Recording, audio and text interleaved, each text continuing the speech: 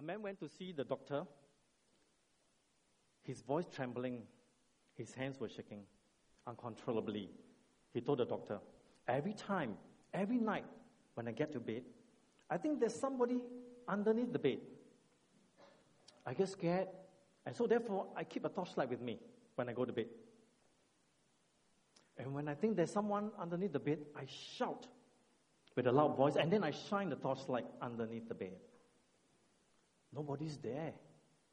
And when I climb back to my bed and I close my eyes, it starts all over again. Doctor, there's something wrong with me. Now the doctor responded, you have come to the right person. Come see me twice a week in a year's time. I guarantee you'll be healed. How much do you charge? The man asked. $10 registration. $100 per visit, twice a week. Total of 1 year. Now the man thought for a while, and then he said, okay, let me think about it, and then he left. 6 months later, the doctor saw the man at the supermarket.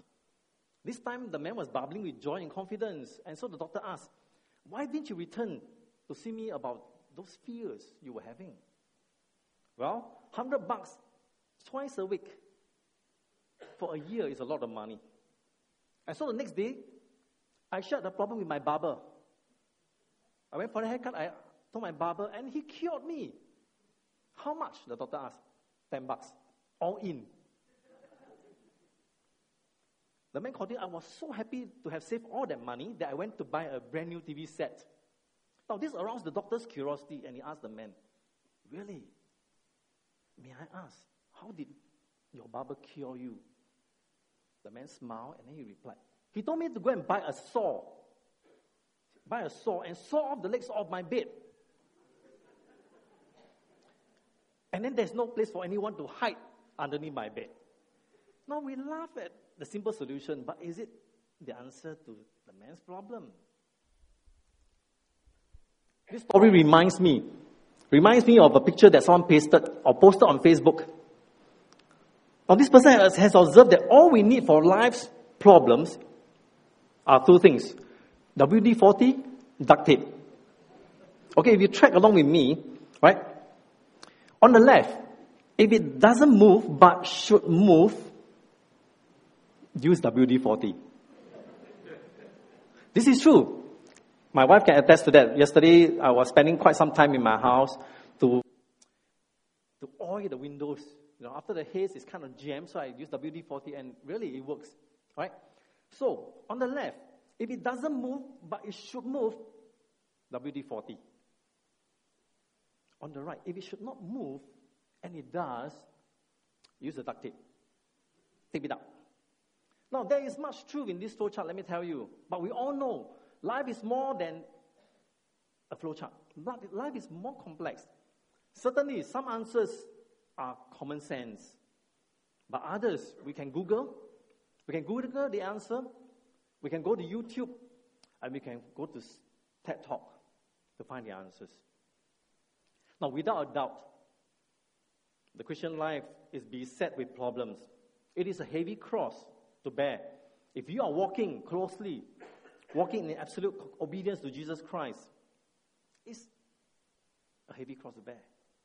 Life is more than just WD-40 and duct tape. But to view your mission in life, your purpose in life, is merely to deal with problems in order to attain a problem-free existence, falls short of the true understanding of the gospel. The Christian life, rather, is one of promise, the promise of God to make you his people. God specially handpicked a man called Abraham to establish a nation of people that God himself will call as his own, a people of God. We will have problems in life. We will deal with it.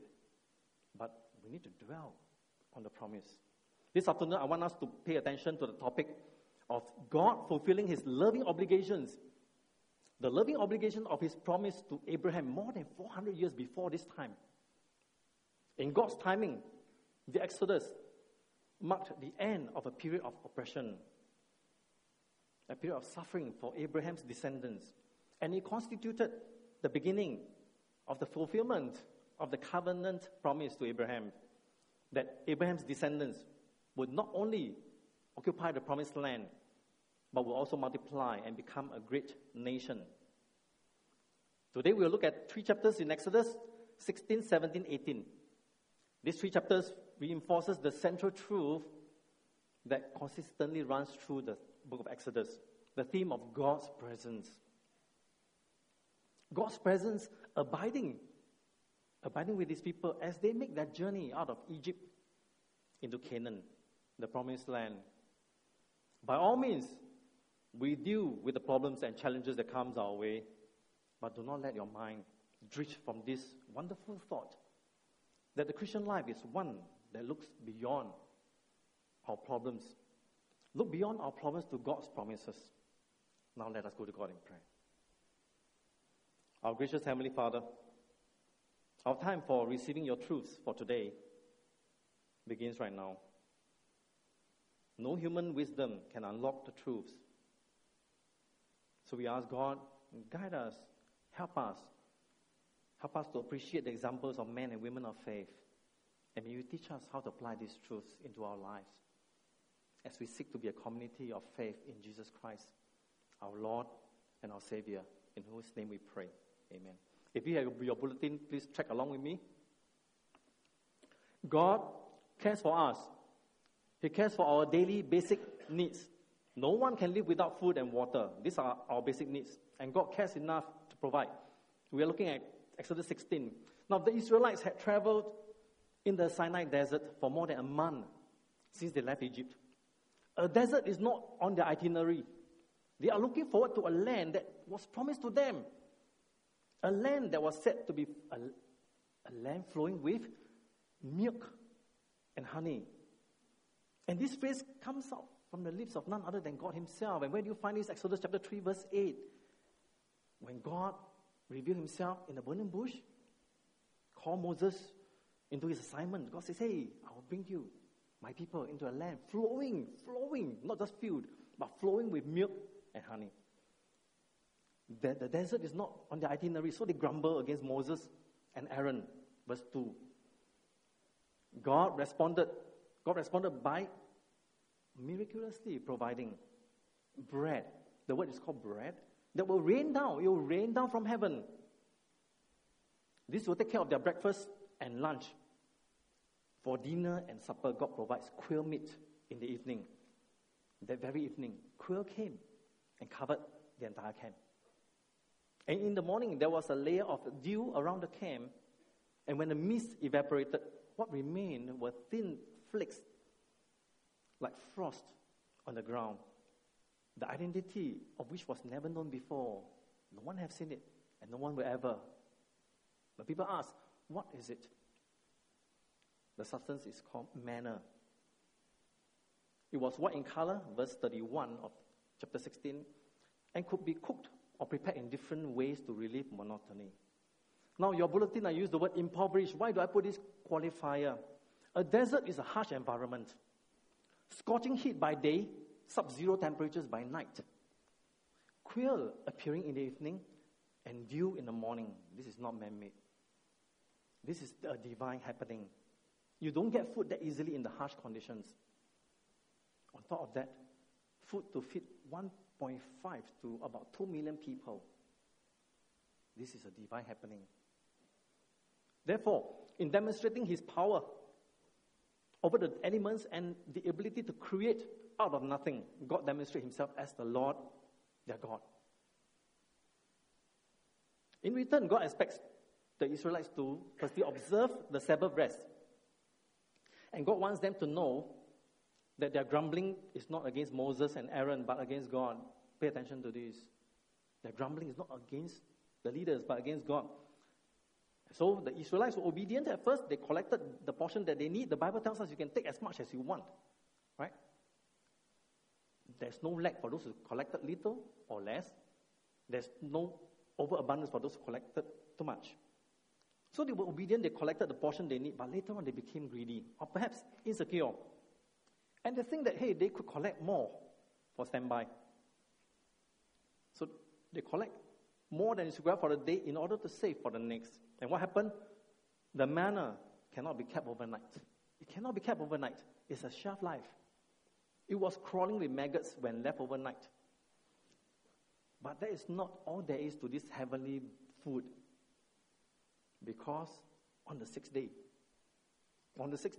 the Israelites are to collect 2 days' worth. 2 days' worth of manna because the next day is Sabbath.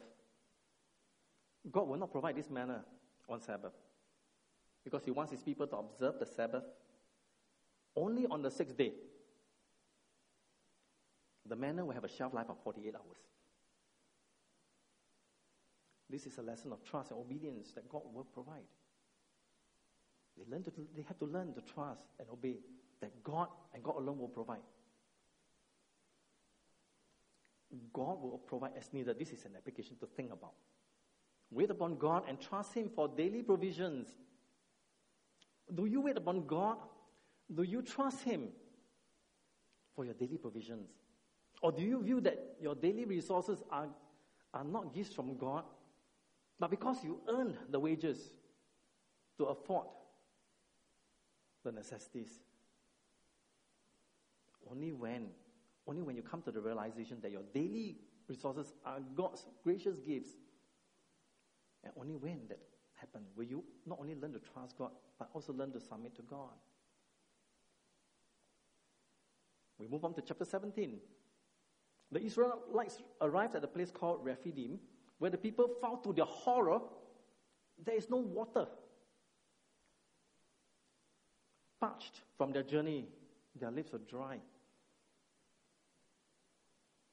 They again complained against Moses and blamed him for taking them out of Egypt. This time around, in addition to grumbling and quarreling with Moses, all right, this time the people were so agitated. According to the text, they were about to stone Moses. They want to murder him. God, once again, was very patient with this group of grumbling people. God told Moses to take the staff. The staff with which Moses had struck the Nile River in Exodus 7 verse 20. The same staff which Moses struck the river. With this staff of the Lord, God commanded Moses to strike a rock at the mountain of Horeb. Horeb is Mount Sinai. The region of Mount Sinai is the region of Horeb. To strike a rock at the mountain of Horeb, and behold, the text tells us water flowed freely down the slope into the camp of the Israelites where they could collect it. Can you imagine? Now the staff of God, what is this? The staff of God, Exodus 4 verse 20 and Exodus 17, was a symbol of God's power. All right?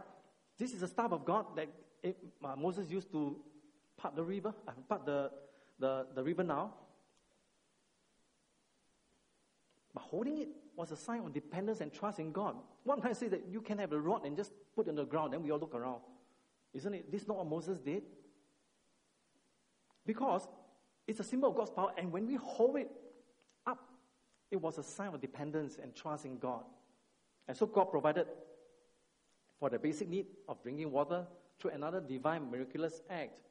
Struck the rock. God can put up with the people's nonsense, as we have seen in this text. God reminded them that when you grumble against God's appointed leader, you are in effect grumbling against God as far as God is concerned. And so think with me for a moment. Possible application for our lives. If you believe and trust God for your daily assistance, it means everything that happens to you is under the control of God. God is the one who ordains the things and the people. It cannot be just the things not the people. God is the one who ordains the things and the people in your life. And so you ask yourself, will you gladly accept this fact? Or would you differ from this truth and see nothing wrong in antagonizing the people whom God has put in authority over you, your parents, your government, your supervisor at work, your teacher, and of course, your church? Moses named the place Massah and Meribah. Massah meaning testing, Meribah meaning quarreling. Now, would you do a Massa and Meribah when things do not go as you wished, or when plans go awry? God fulfilled his promise to make the Israelites his own. And he did by being ever present with his people. He provides our basic needs, even in the most trying situation as seen in the Israelites' time in the harsh desert environment. We too can count on God to provide for our daily existence. God's abiding presence is with his people. First, he provides our daily basic needs to keep us alive. God's presence means more than daily provisions, which we are going to find out as we look at the second point. As it turned out, the Israelites encountered an unexpected surprise attack from the Amalekites. Amalekites, a group of people, were descendants of Esau, Genesis 36, verse 12. Though the Israelites were huge in number, they were largely without armor of any kind and completely without experience on the battlefield. And so Moses assigned Joshua, who is mentioned here for the first time. Although Joshua must have fought courageously and competently, the battle belonged to God, who demonstrated his power through the symbolic gesture of Moses with the rod, the staff again. Or what did Moses do? Holding up and lifting up the staff of God with both hands above his head.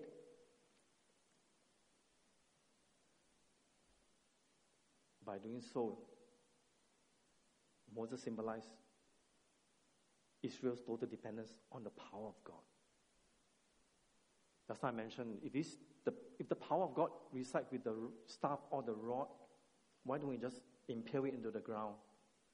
We go about doing our own business. No.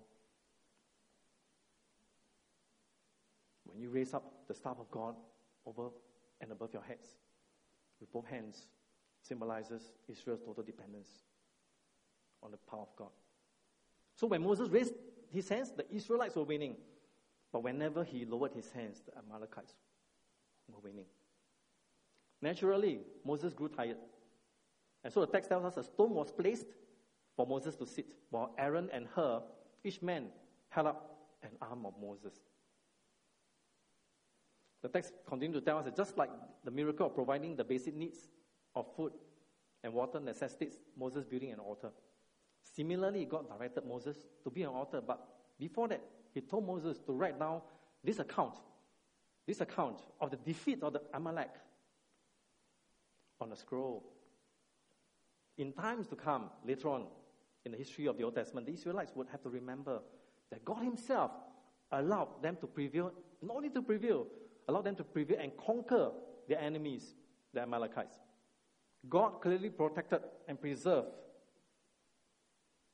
the people, his people.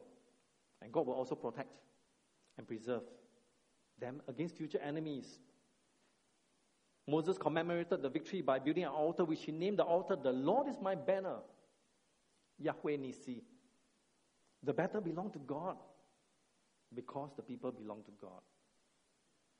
Once again, God proved himself faithful in protecting and preserving more than just providing his people.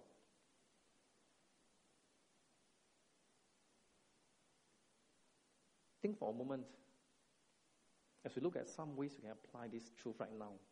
Now, the defeat of the Amalekites displayed the power of God and God's willingness to come to the aid of his people in times of crisis.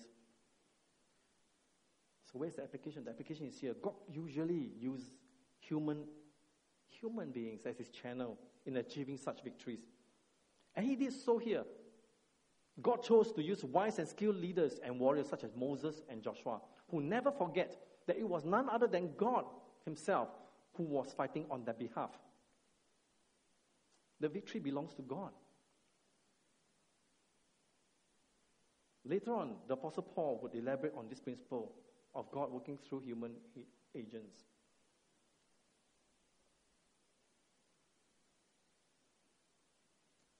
Many people attempt to serve God in your own strength. And in doing so, they rob God of the glory due to God because they are serving God on their own strength. Others on the opposite, in what amounts to a cop-out, do very little to serve God, and instead invoke such slogans as, if anything needs to be done, God will do it himself. God's defeat of the Amalekites teaches us that God will indeed fight for us. He will.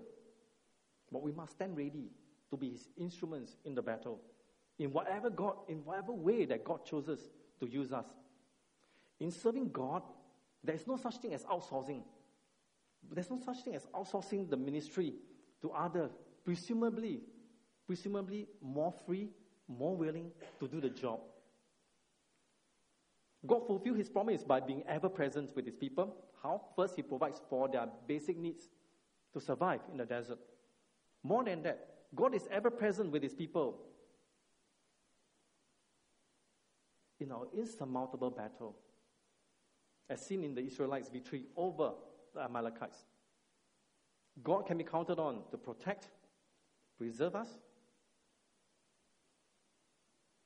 But to complete the truth that God is ever present with his people, we come to the third point of today's sermon. Chapter 18. Let's turn our attention to 18. Moses served not only as the direct spokesman for God, he's the direct spokesman for God, but also as the chief arbiter for the people. So his role is the spokesman for God, and at the same time the arbiter, the judge of his people. The Israelites will bring their daily disputes, which will not surprise us because they were serial grumblers. Right? Many of us are as well. Moses will have to listen to their issues and then decide on the matter. Now the cycle lasted all day, no doubt. 1.5 to 2 million people. Day after day, prompting his father-in-law Jethro to be used by God to teach a vital principle that leadership, if it is truly to be effective, should be shared. Leadership should be shared. The rigors of travel and of camping in such a forbidding terrain as the Sinai Desert will bring disputes and quarrels which need redress. Disputes about ownership of implements, clothing, wagons, livestock, to say nothing about the quarrels and the fights between the children of different tribes as well. Now, the result was that Moses was almost completely overwhelmed by judicial matters, which prevented him from giving attention to the larger concerns of government and worship that involved the nation as a whole. Jethro advised Moses, going to chapter 18, to think differently about doing things. Moses could expand his leadership base by delegating much of the decision-making to capable men from among the people. In doing so, Moses would not negate his own authority, but actually enhance it. He would still be the primary teacher of the people and routinely teach them the way of God with his many laws and regulations. Jethro's counsel for Moses was to organize the leadership into leaders over thousands, hundreds, fifties, and tens. Thousands, hundreds, fifties, and tens. What is important here to take note is that the chosen leaders were to be men of unblemished character. Men of unblemished character who feared God and regarded God as the sole, the only Lord of Israel. They must be men who could be relied on and who would not give in to the lobbying of people bent on getting their own way. In short, Moses must select men of sterling character who will honor God and represent the people's true interest. In doing so, Moses will not only be relieved of fatigue or burnout, but he would also be training a large core of law students. He will be training a large core of law students throughout the nation so that they might personally uphold and honor the Torah which God intended for them to follow as God's covenant people. I have a question for us right now. Think about it. Is Moses adopting a pragmatic secular advice? Where is God? Didn't we talk about God's presence to prepare his people? It appears that Moses is learning from a pagan. Someone who is not a follower of God, that is a pagan, unbeliever. If you look at the text one more time in chapter 18, it reveals that Jethro felt moved to perform the presentation of a burnt offering with Moses and Aaron and all the elders of Israel, verse 12 of chapter 18. So it will not be wrong to suggest that Jethro is a follower of God. In fact, you read chapter 18, 10 to 11. And God used Jethro to give wise counsel to Moses. Sometimes God uses another person as an agent to speak to the leader. Remember Nathan, the prophet, who called out King David's sin of adultery and murder in 2 Samuel 12. So the advice of Jethro gave impetus to Israel's budding governing structure. They actually culminated in a triumvirate, meaning that three, consisting of priesthood, king, and prophets, a triumvirate. Alongside this would be elders whose official function remains largely undefined until the New Testament. Such structure gave way to even more elaborate organization under King David, who expanded the priestly service and function of the Levites.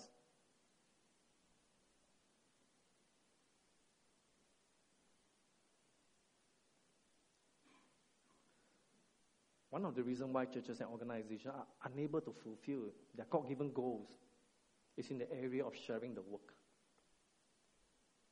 This quote from Abraham Lincoln, it is surprising how much you can accomplish if you don't care who gets the credit. So this is one of the reasons why churches and organizations are unable to fulfill their God-given goals, because they don't share the work. But the true genius, and for our attention right now, is not about sharing the load. The true genius of Israel's government was its theocratic foundation. Theocratic foundation that acknowledged God as the ultimate ruler, because structure alone would never ensure God's blessings. The Israelites would have to protect these structures against foreign and sinful intrusions, something that they continually fail to do so. And churches of today are not exempt from this. And so Moses had to delegate the work of judging the people to keep them walking in obedience to the commandments of God.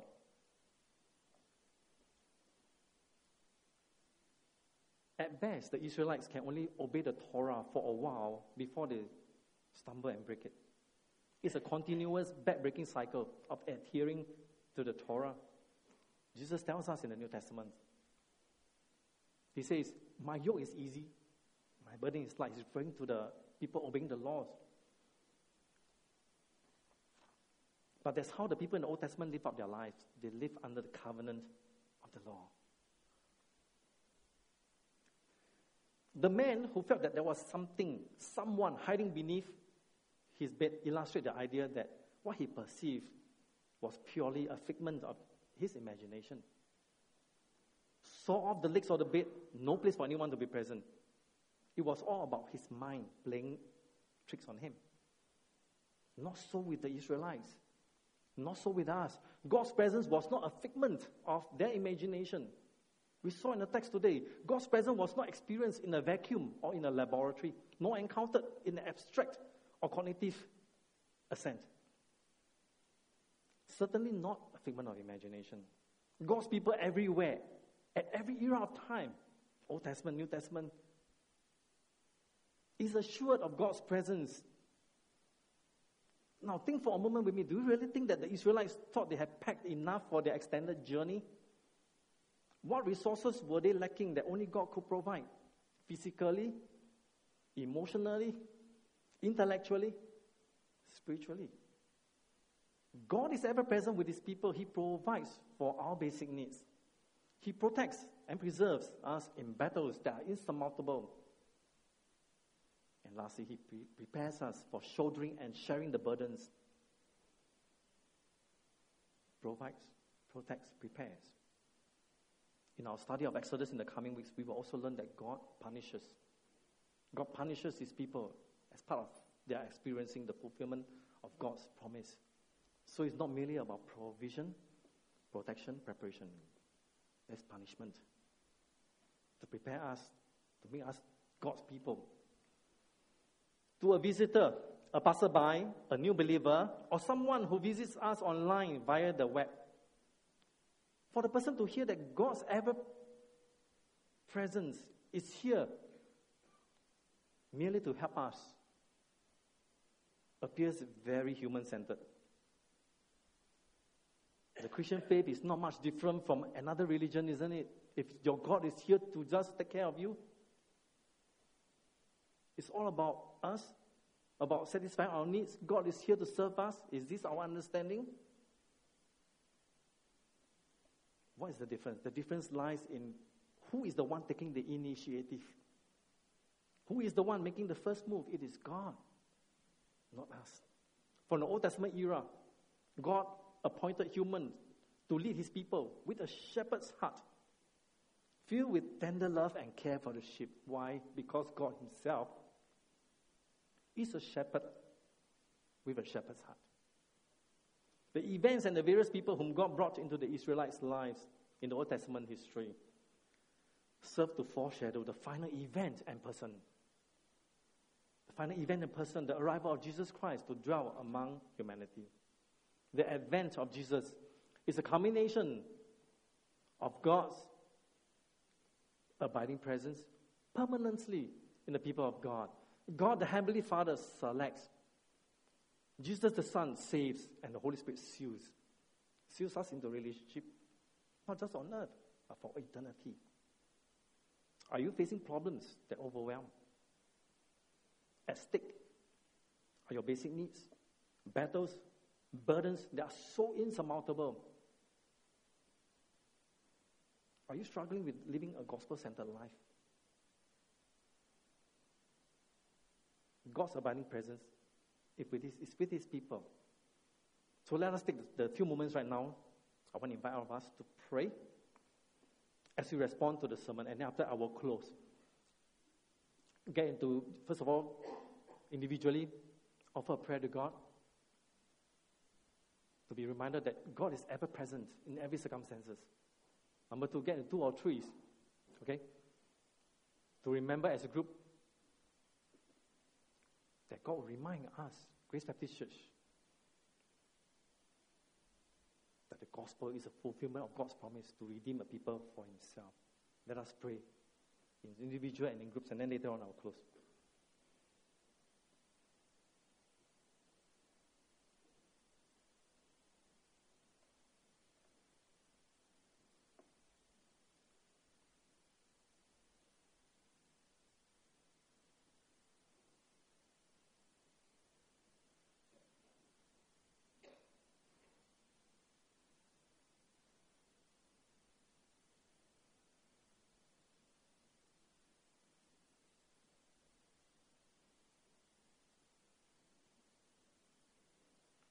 I encourage you to get into groups of 3 right now to pray. You have time. A little on I will close. So get into groups of 2 and 3 to pray.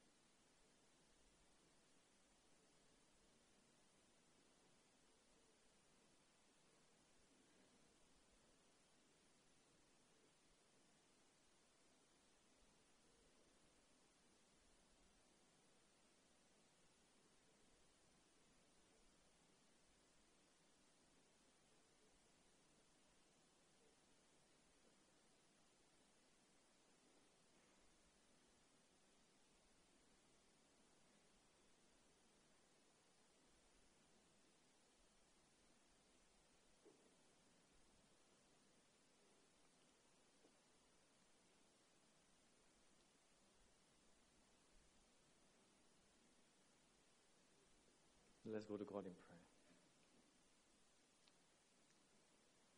Who taught the sun where to stand in the morning? And who taught the ocean you can only come this far?